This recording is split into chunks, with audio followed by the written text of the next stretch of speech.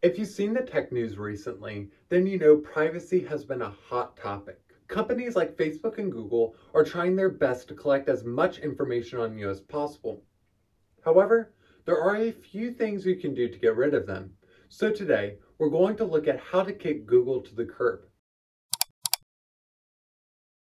Let's start off by using some imagery to describe data collection. You're new to the world of tech, you log on to your computer for the first time, and you open your internet browser like Google Chrome or Safari. You then do a quick Google search, and it's at that moment a new folder is created and opened in Google's massive filing cabinet. From then on, when you interact with any Google service, your file is updated. After creating a Google account, you're really locked in. Now a name has been added to that folder. As you continue to use their services, your folder will get bigger and bigger. That's data collection in a nutshell. And some people may not mind it since it does create a better user experiences in some cases. Others say hands off. Data collection has a time and a place. There are some valid reasons to collect users' information. For instance, if you're developing an iPhone app, you want to see when users run into problems so you can fix them.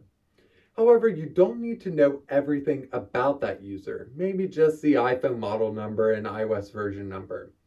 Companies like Google and Facebook, on the other hand, use their massive data collection processes to serve users personalized ads in an attempt to make as much money as possible. More on that later. Now for a brief warning. There's no such thing as the perfect tech company. A brand may be the saint of privacy today and a data bandit tomorrow. Their policies can change with a quick flip of a switch and a one-time banner saying their privacy policy has been updated. That being said, there's only so much you can do. Giving up a portion of your privacy has just become the price of accessing the free web. But the most obvious way to solve your Google privacy problem is by switching to a different service. The number one Google service you probably use is Google Search. As much as they dominate the market, you'd be forgiven if you thought they were the only search engine out there. However, there are two great alternatives to consider, and no, I'm not talking about Bing or Yahoo. DuckDuckGo and Ecosia are two great alternatives to Google Search. Both companies pride themselves on not collecting and storing information on you, nor working with other companies that will. And you may be thinking, then how did these companies make money? Well, they still sell ad spots, but the trick is to show you ads based on what you just searched and not what you looked up the other day. In addition to privacy, Ecosia donates a large portion of its income to nonprofits around the world that focus on planting trees. I strongly recommend you try one of these services and see if you notice a difference. I'll leave links below on how to change your default search engine in the most common browsers. Another Google product you may use is G Suite, or Google Workspace as they call it now. I'm referring to Google's suite of cloud applications including Docs, Slides, Sheets, Drive, Photos, etc.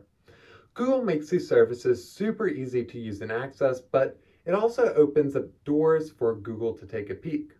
I have two recommendations for you: Microsoft 365 and Apple's free iWork suite, which includes Pages, Numbers, and Keynote along with iCloud Drive. Both of these providers appear to be very privacy focused. You have Apple advocating that privacy is a basic human right, and Microsoft with their squeaky clean record. Now, which one should you go with? Well, if you're a heavy Microsoft Office user, you're better off going with Microsoft 365.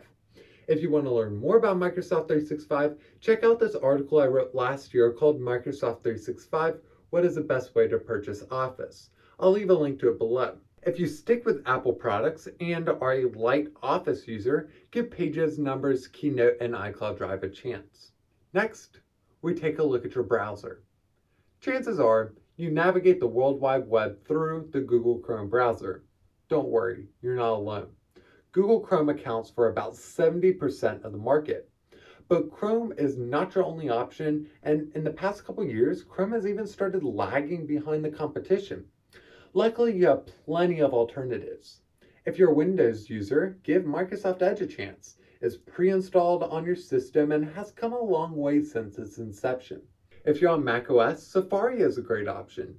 It's clean and super easy to use.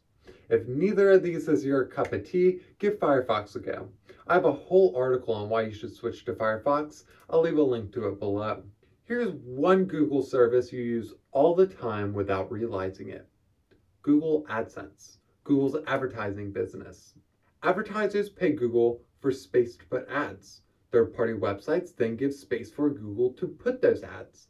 In return, Google splits the money they make from the advertisers with the websites. Let's break this down with an example. I'm advertising a bike, and I sell my ad to Google. Google then shows my ad on websites that focus on bikes, sports, exercise, etc. Now let's look beyond that. For example, when a user goes to bikeblog.com, Google takes note of their visit and interest in bikes. Now, when the visitor goes to another site, Google may show them my bike ad. If the visitor clicks on my ad and buys my bike, everyone through the pipeline will benefit. The user may be okay with this. After all, the bike is relevant to the user. Others may think it's creepy to be scrolling through a tech website that's showing you ads for a bike you looked at yesterday. For some, these personal ads just cross the line. How can you tell if a website uses Google Ads? Let's take a look through Safari. As an example, go to dictionary.com and open Safari's privacy report for this website. Surprise, surprise. There are multiple Google services collecting my information for the sole purpose of showing me personalized ads, along with countless others. It can be easy to look at websites like dictionary.com and call them the bad guys for using services that heavily track their users. But it would be way too expensive for each of these sites to run in-house ad services, and Google is just the top ad business in the market. And you'd be wrong if you thought an ad blocker would solve your problems. Instead, you would be crippling their ability to make money and provide you with free online services.